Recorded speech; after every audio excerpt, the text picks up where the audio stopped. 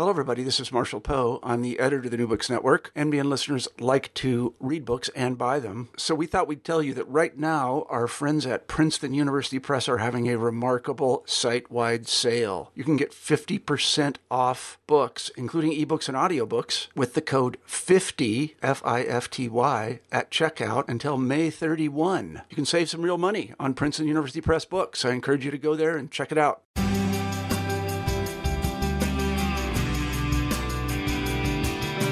Welcome to New Books Network. This is New Books in Sociology, and I'm Michael Johnston, the host of this episode. Today, I will be interviewing Dr. Anthony Harkins and Dr. Meredith McCarroll, both editors for The Appalachian Reckoning, A Region Response to Hillbilly Elegy, a book published by West Virginia University Press. Anthony Harkins is a professor of history at Western Kentucky University in Bowling Green, Kentucky, where he teaches courses in popular culture and 20th century United States history and American studies. He is also the author of Hillbilly, a cultural history of an American icon. And Dr. McCarroll is the director of writing and rhetoric at Bowdoin College, where she teaches courses in writing, American literature, and film. She is also the author of Unwhite, Appalachia, Race, and Film. Welcome to the show today, Dr. Harkins and Dr. McCarroll. Thanks very much for having us. So, to start off, could you tell us a bit more about how you came to write Appalachia Reckoning, A Region Response to Hillbilly Elegy? Sure, I'll begin, and then Meredith can join in.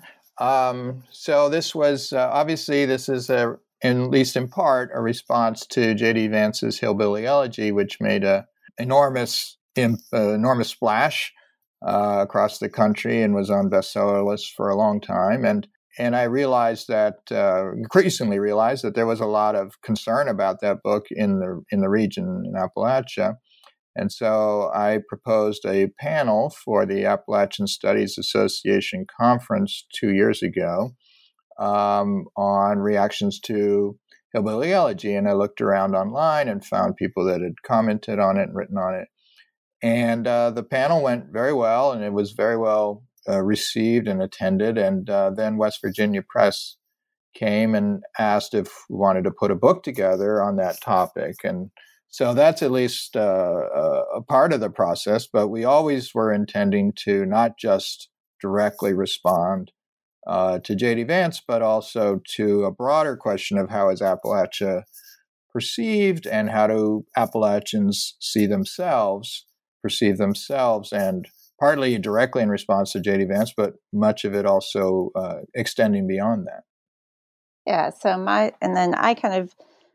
my experience was driven by an interest to collect a lot of different perspectives, because part of what I felt was problematic about Hillbilly Elegy was the singular narrative that then shifted over and tried to speak on behalf of a large region. And so I was really interested in just collecting as many different perspectives on the Appalachian experience as possible. And that led to working with some really fantastic writers who are, poets, fiction writers who are telling writing personal narratives, and then also led to collaboration with a group of photographers that was really exciting.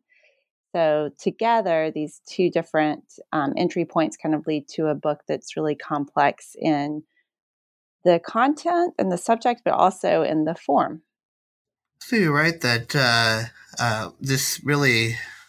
This project came out of J.D. Vance's book. How did the Appalachian experience that you discovered in this book from the compilation of different writings differ, and how is it similar to J.D. Vance's findings? Meredith, you want to begin? Sure. Well, I think it's some of the experiences that are included in our collection are similar to J.D. Vance's experience, because although his experience is, certainly kind of maybe an extreme version of dealing with a family that is impoverished and is dealing with some abuse and addiction, that story is not completely unique. Lots of different people in Appalachia and across America have similar experiences of instability. So I think that one thing that I appreciate about the collection is that we have people who have similar backgrounds to J.D. Vance who are telling their own stories, sometimes drawing different conclusions, though. So part of the similarity would be this personal narrative that J.D. Vance talks about. And we also have contributors who are writing about the same spaces that J.D. Vance is writing about. So J.D. Vance grew up in Ohio and has ties to Appalachia and Kentucky with his grandparents. And so some of our contributors are speaking specifically about their own experiences in those same spaces. So there's certainly overlap geographically and in terms of some of the experiences of our contributors, I would say. Tony, do you want to talk about the ways that it's different? You know, obviously much of his book is about his relationship to his family, a kind of love-hate relationship with different members. And I think that rings true for a lot of people in Appalachia as well. It's a region that's very much about family and kin and community. Where I think it differs dramatically is the diversity of experiences that we address. As Meredith said, I think the concern about J.D. Vance is the idea of the single story, and that his experience is a kind of universal one, and at least that's how many readers have taken it and continue to take it. I just saw this story about the Minds coding program that was supposed to teach Appalachian community members how to code, computer code, and it's been a big fiasco.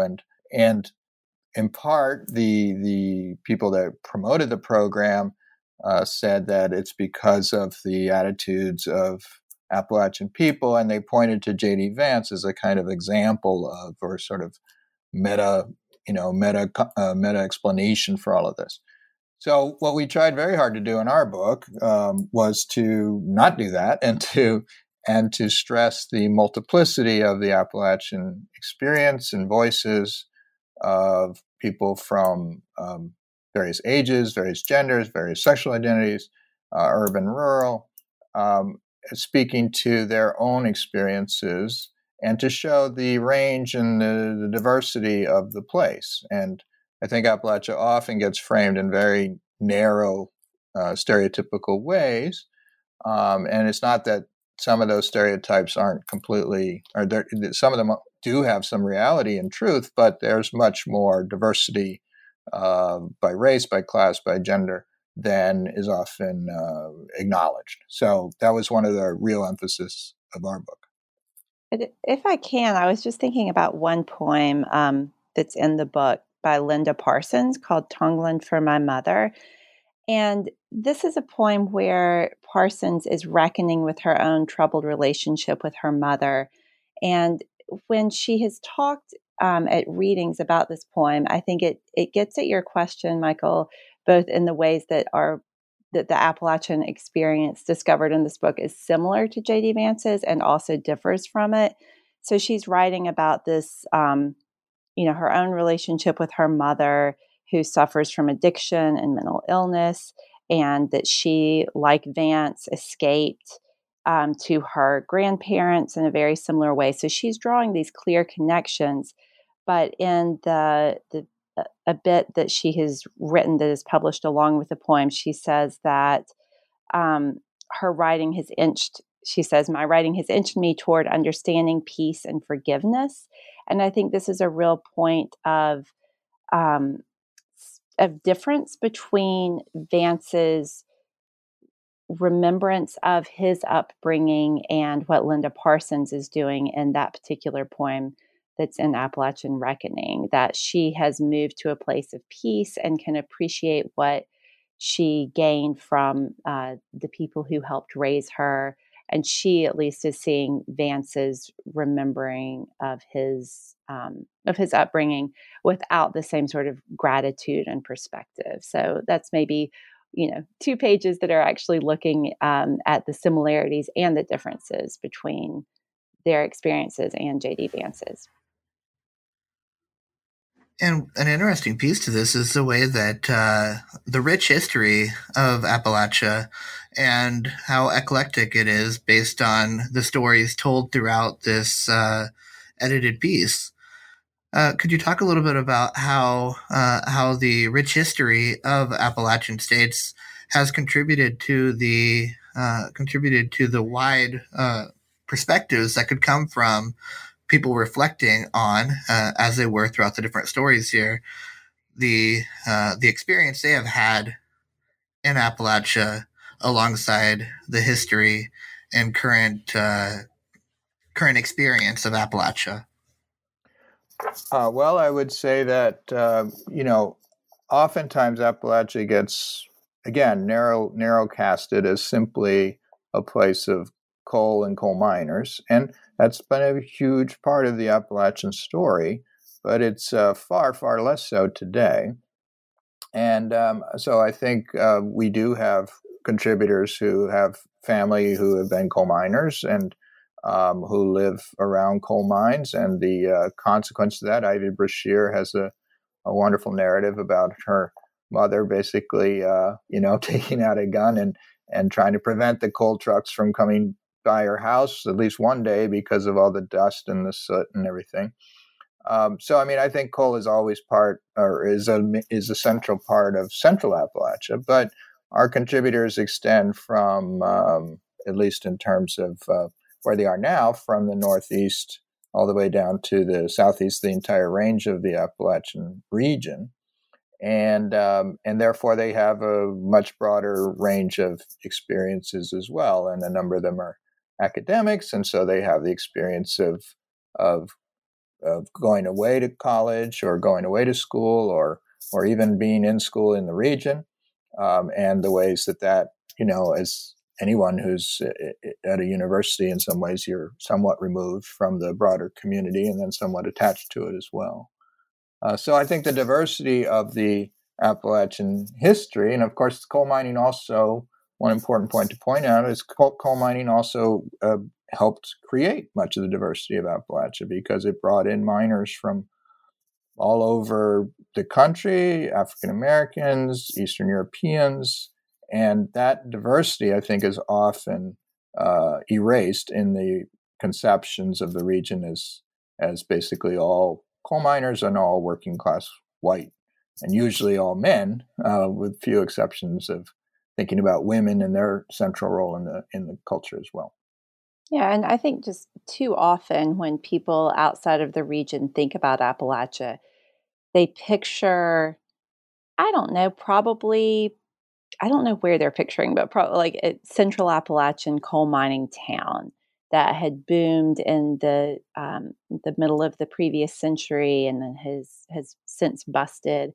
And I think that part of what is just an important truth about Appalachia is, as Tony was saying, the diversity in terms of geography, landscape, in addition to the people who are in the region. So it's a 13-state region that spans, all along the eastern seaboard almost. And so it looks very different in Western North Carolina, where I grew up, than it does in Pennsylvania or West Virginia, or the parts of Georgia that are Appalachian.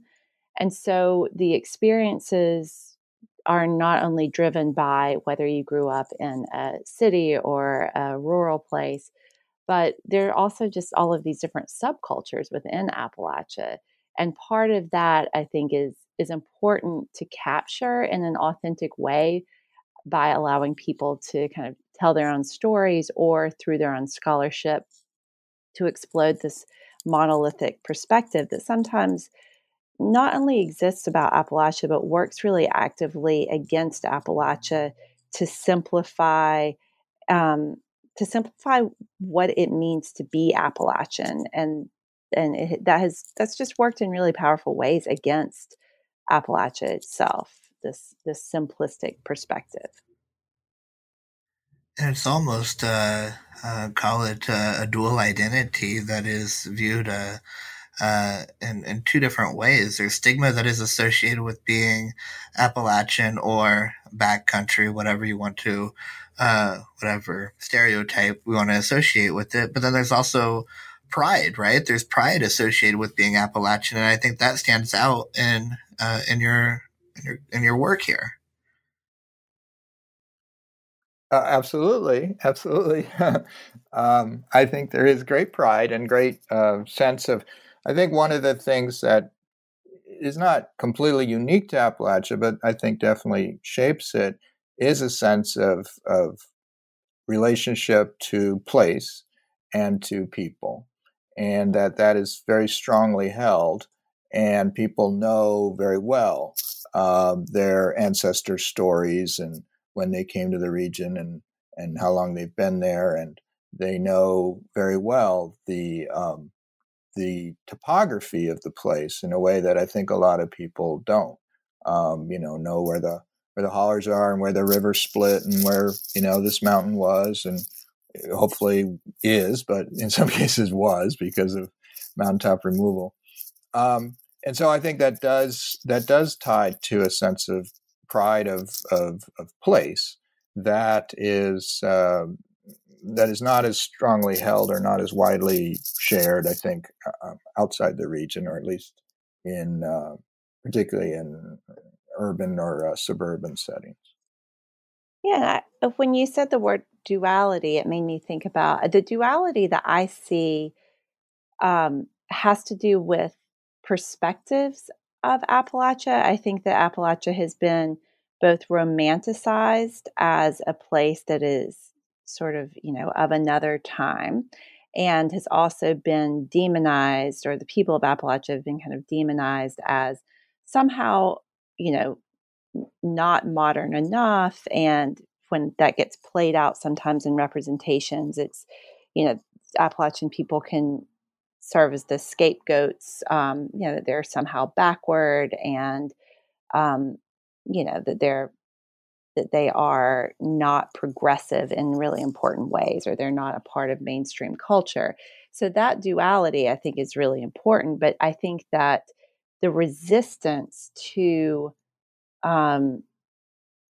these outside perspectives, also to outside companies who have come in with extractive industries throughout the history of recent history of Appalachia, this resistance is part of what leads to a pride in Appalachia. I don't see a lot of.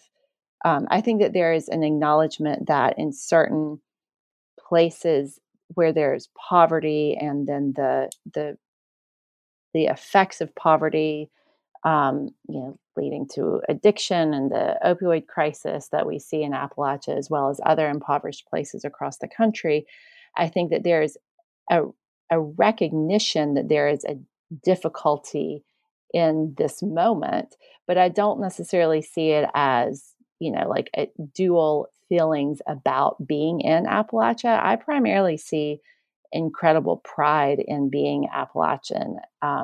Yes, that connection to land and knowledge of land, and a closeness to a community, especially if you've been in the area for a long time.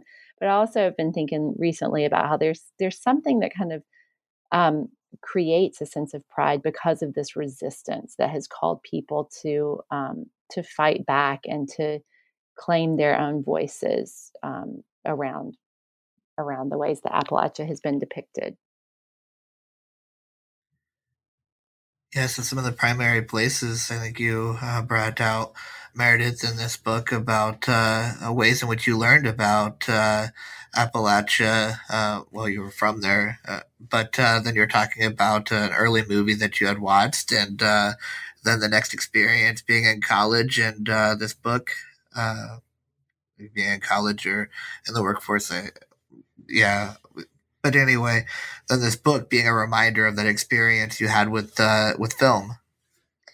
Yeah, I mean the story I tell in the piece that's in Appalachian Reckoning has to do with I grew up in the region. I definitely thought of myself as mountain, and when I went to college, I kind of understood what it meant to be Appalachian. And when I left home and went to Boston, was when I really recognized that people had a perception of me based on, I mean, the thing that people always referenced was the movie Deliverance. And it was shocking to me that someone, would have seen that movie and then, which is a horror film, and think like, oh, that must be what it's like to be from Appalachia. And even though it was, sort of framed as a joke, I realized that there really was a deep misunderstanding of the region that I knew to be really complex and beautiful. And it was a really powerful myth of place.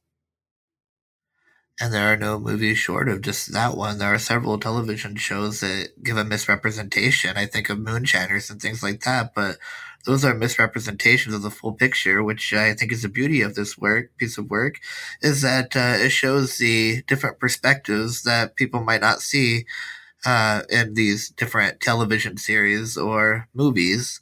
They would have a perverted view of Appalachia.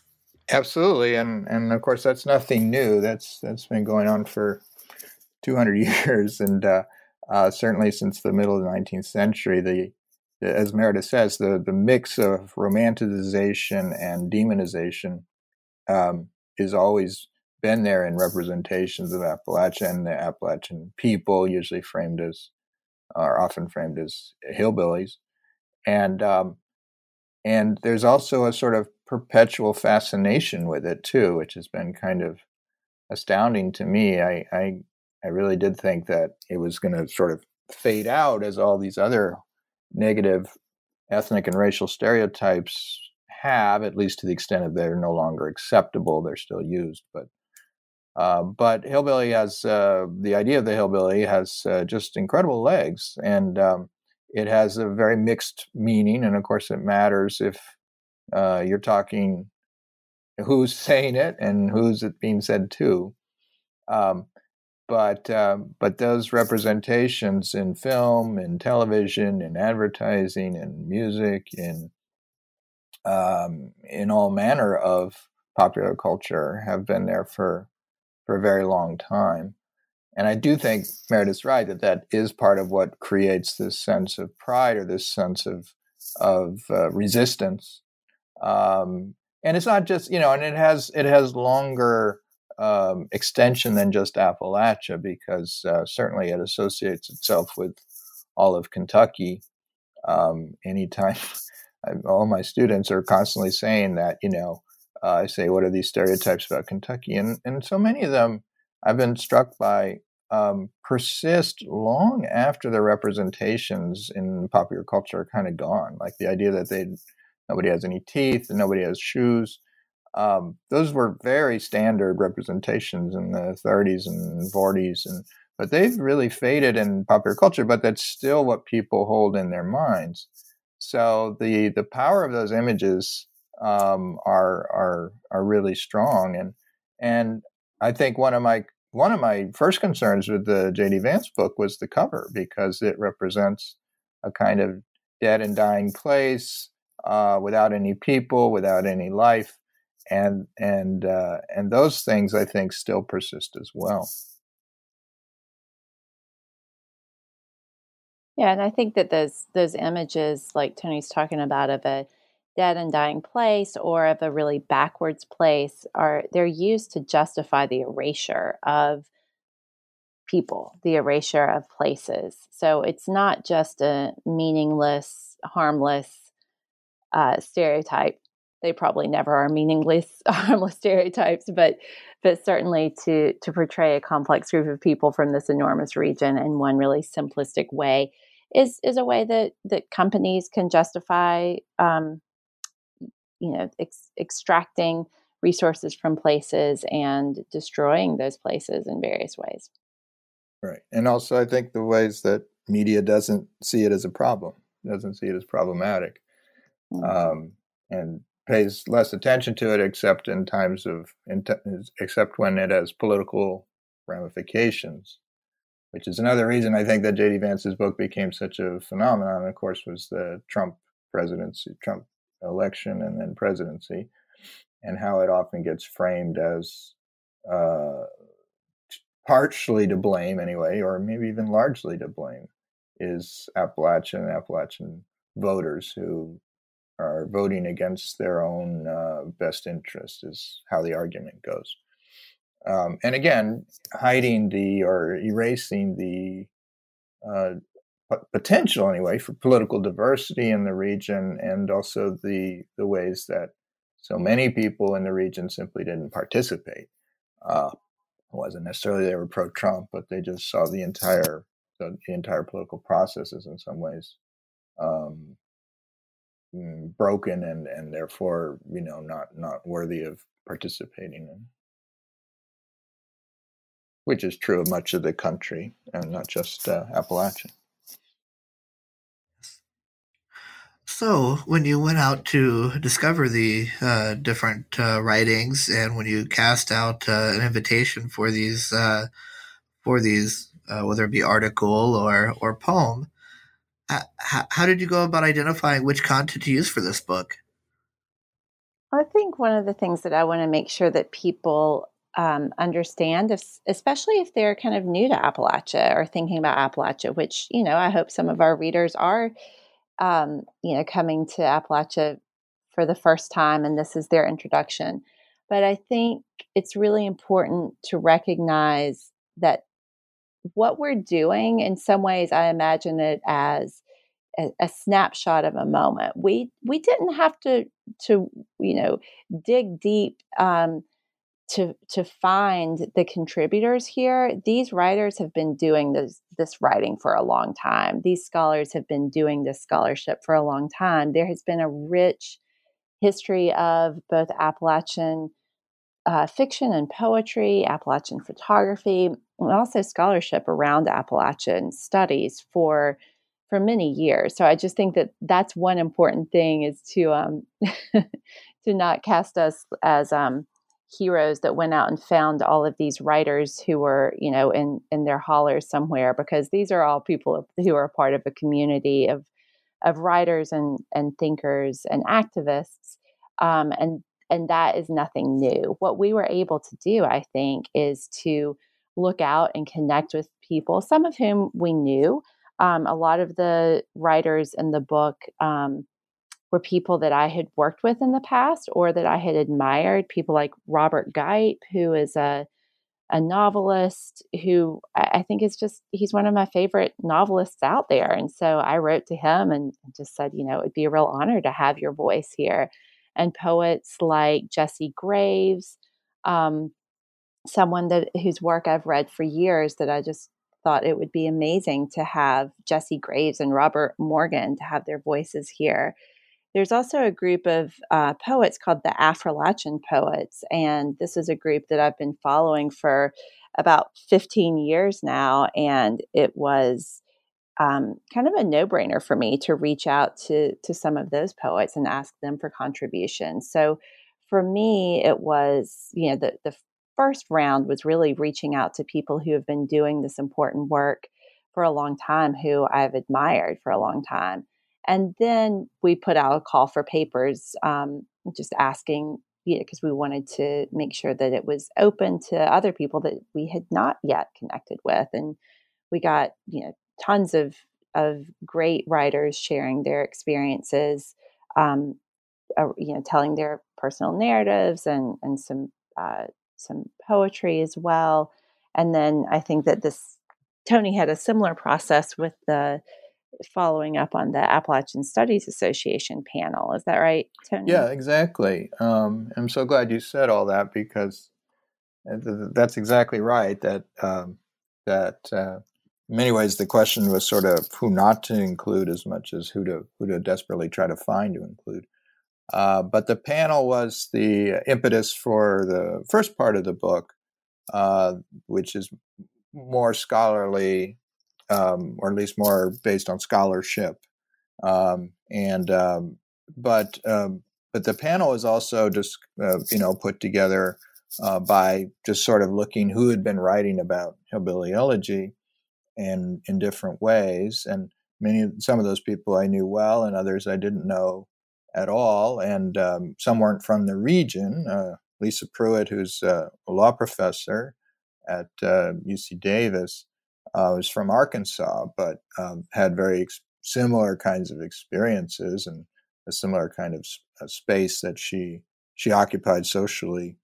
And so her writings on the relationship between race and class and the image of the hillbilly was a perfect fit.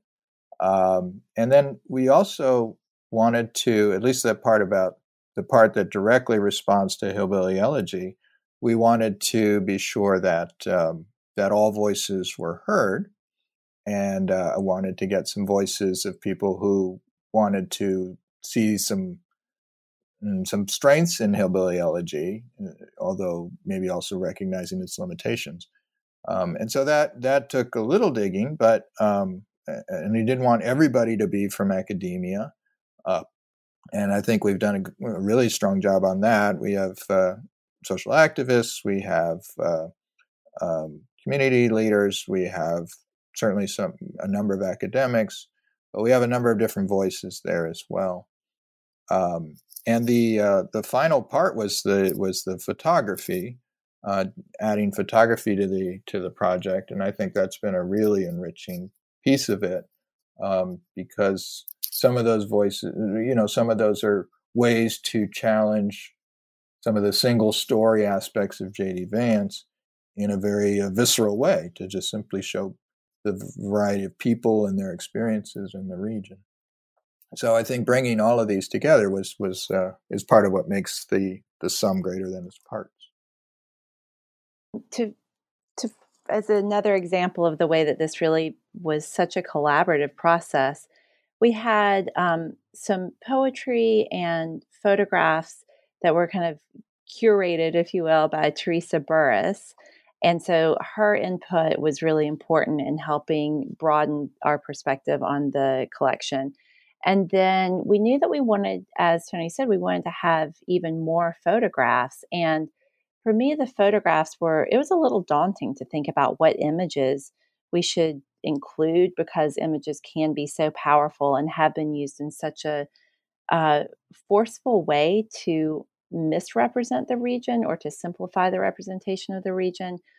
And luckily, we knew about Roger May, who's a photographer from the area, who has a project called Looking at Appalachia, which is a collection of, it's kind of a crowdsourced photography project. It's a website, lookingappalachia.com. And we worked with Roger and really just were able to select some of the images that we found to be really powerful or beautiful, that would be important to include in Appalachian Reckoning. So I feel really indebted to the input of both Teresa early on and then Roger toward the end of making sure that we had the right kinds of images and voices included in the book. Excellent. When approaching this, and as you started to develop, and started to edit this anthology, did you learn anything new about Appalachia that you had not known before? Well, for me, it wasn't so much new as confirmation, but reaffirmation, I guess, maybe of the just incredible power of the voices of the region, the depth and the thoughtfulness of the scholarship, and the beauty and power of the poetry and the narratives. It just reconfirmed to me the incredible richness of the cultural space, and how so much of that gets erased in these very limited ways of thinking about it. Yeah, I think I'm always learning something new about Appalachia. I mean, I would agree that it confirmed a lot of the things that Tony just said, but I feel like I'm always learning something new about Appalachia, because Appalachia continues to evolve and change in really important ways. So I think that one of the things that was, I guess, confirmed for me, but kind of exploded too in exciting ways, was just how supportive this community of activists is, and this community of scholars and writers. I've lived several different places, and I've worked in, a couple of different fields and different uh, colleges and universities. And it's striking to me how collaborative and supportive and connected um, this community of, of, of people is. This community, and what I mean specifically here is not just that all of Appalachia is supportive, but the people who are really the advocates for Appalachia, who are sometimes farmers and sometimes are working on prison reform and sometimes are in classes teaching, K through 12, and sometimes are at universities doing research on history, all of these different entry points into Appalachia. What has really been exciting to me about the way that the collection came together was that I was able to just see a little bit deeper in each of these different areas to get to understand the complexity of some of just these different areas, the scholarship, the work that goes into the fiction and the poetry, the community of photographers and the ways that they're connected, and then all of these activists who are working in different areas of interest or different entry points, but are all kind of working to protect a really complex place and don't need for that place to be any one thing. The ways that people are able to protect and preserve the complexity of Appalachia has been, I guess, a little bit surprising to me, just the depths of that and the complexity of that work. Yeah, I would add one final thing is just the Appalachian diaspora and how many of these pieces spoke about thinking about one's identity outside of place, or how one's sense of identity was created by the opposite, by the difference of being somewhere else. And so much of the Appalachian experience has been one of having to migrate for work, but continually coming back for community and space. And I think those competing sort of ideas of being Appalachian and then being, how are you an Appalachian in the region and how are you one outside, and where does your identity lie, has been one that comes up repeatedly in the book. And I think that's another aspect of the Appalachian story that was, re-enhanced for me in reading these pieces.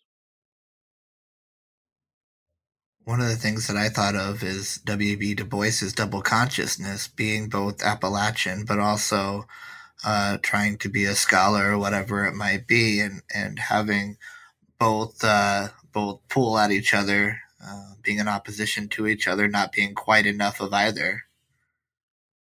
I think that's a good good analogy, a good connection. And it's also the idea that Appalachia, for its history, has often been thought of as kind of both in and not in America, that it's both kind of part of national trends and national experiences, but then it's also unique. And sometimes that uniqueness is framed as positive, as sort of maintaining a folk tradition and folk culture and unique places in a country which is increasingly becoming monotone and homogenous.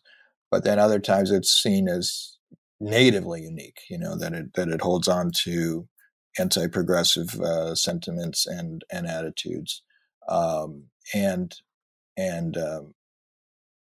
don't know where I'm going with this. I think that mix of being both in and of a place and seen as both positives and negatives, I think that also is part of the Appalachian experience that the contributors in the book wrestle with and try to articulate. And I like using that idea of double consciousness, because part of what Du Bois is talking about is the way that one feels and the way that one is perceived, and recognizing that you are always being seen as something. And I think that that definitely shows up throughout the book, um, this realization that, like, to use my example, that I understood what it meant to be Appalachian. And then at a certain point, I understood what it meant to be seen as Appalachian. So, where the power lies, whether it's in my own claiming of Appalachian identity, or does it lie in does the power lie with the person who's seeing me and making assumptions about me? A lot of the pieces in the book are really uh, wrestling with that idea of how do you bring that together to uh, um, to have a full understanding of what it means to be Appalachian and also be seen as Appalachian. That to me has been one of the affirming things, both to read those other stories in the collection, but also those are the conversations I tend to have at readings that we've done. People coming up from the audience to talk about their own, you know, I have now, I think at every reading, had someone who's maybe in their late 60s or 70s tell me about the ways that they were taught that they had to lose their accent and that they never regained it. They never, um, they never were able to make peace with what it meant to be Appalachian or to speak in an Appalachian accent. But that duality that you're talking about, that double consciousness, I think definitely shows up as people are trying to understand the ways that you can be Appalachian, and uh, and also acknowledge the way, like, what that means to other people.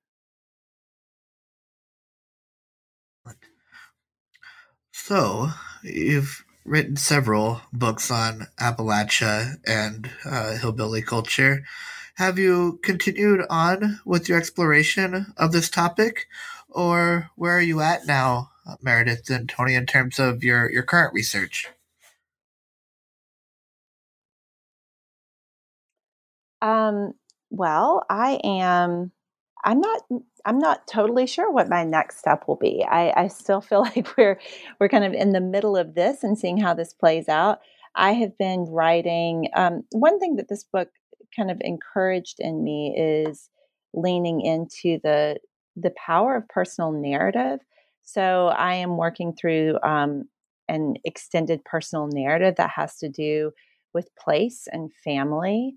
I am also potentially kind of returning to a project that had started years earlier on representations of Appalachian women in fiction, um, and trying to think about ways to collectively think about this is just sort of a new idea, but thinking about ways uh, to collectively understand the power of telling one's own story, and how does that work in, I teach writing classes, and so thinking about the power of telling one's own story in a college writing class, and recognizing the different things that influence the stories that you can tell and the ways that your stories really are unique.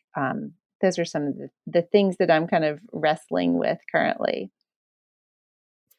Yeah, I agree with Meredith's earlier point, which is that we're still kind of working through the process of this book, and the reactions to it in the broader public, and we've been very excited by how much attention it's getting and how much interest there is in it. Um, and I've written other works in the past on. I am to be clear. I am not Appalachian. I've always looked at it as a from an outsider's perspective, um, from the idea of how is it perceived and how is it conceptualized on the national stage, and really even on the global stage. And so I'm not sure what's next. The thing that I'm really interested in doing now is working on raising consciousness about the climate crisis, and it seems to me Appalachia is uniquely positioned in that conversation, because there's been activism, environmental activism in Appalachia for a very long time. It's very well conceived, and I think there's ways in which it can have lessons about how to change consciousness about environmental practices and move towards a more sustainability based mindset. And I think that's what we desperately need in this country and world. And so one thing I've thought about is looking at that history and trying to see there and other places where we can find examples of how to do this, how to change people's mindsets and move from things which at one time seemed completely unimaginable in terms of changing life, because why would you ever do that? And that's not what we're all about and whatever. But then at points in history that does change, and people say this is no longer acceptable. We shouldn't have rivers catching on fire, and we can do things about these things. And so that's the thing that I guess I'm starting to think about now in terms of my next project. There's plenty of work to be done, and one publication at a time. Yeah, exactly. Well, this has come to the end of our time together. I'm going to take a different approach since I've already asked the question of what are you working on now. Instead, today I would like to maybe discuss how you would advise a listener to approach this book, what you hope that they are to get out of this book when reading it. Well, one of the things that we say in the introduction is that we want readers to understand that no one book can speak for Appalachia, and that our book is no different, that no book can be the authoritative text on what it means to be Appalachian. So I would say, certainly, we hope that people would take a look at the book and make your way through it with an open mind and prepare to have some ideas challenged and prepare to hear a lot of different perspectives that don't always even agree with one another. But then I would hope, too, that this would just be kind of an entry point to doing deeper reading about the region, because there are so many important, fantastic writers who are digging in so many different ways to really complicate and advocate for Appalachia today. Yeah, I think that's wonderful. And I loved what Meredith said earlier about how, we're hoping to get readers who really have not really know much at all about Appalachia. And so I hope one thing the book will do is promote further interest in and further reading about the region. There's a very rich literature about its history and about its culture. And then I think the other thing is to think about to sort of recognize the benefits of such a wide approach to a topic or to an area. I think one of the great strengths of this book is its multiple, not just perspectives, but also forms. That we have poetry, that we have narrative, that we have scholarship, that we have photography, that we have humor, and we have anger, and all of that range, I think, gives for any place, not just Appalachia, but for any place, gives a more complete sort of notion of what a place is. And to maybe, therefore, not look at a book like Hillbilly Elegy and think it's kind of the definitive answer or the one only read that you need to do, and then you understand all about a region or a people. But to understand that it comes only through, exposing yourself to a range of voices, and to recognize that a range of people have, very competing opinions. There's great beauty in our book, I think, and there's a lot of pain as well.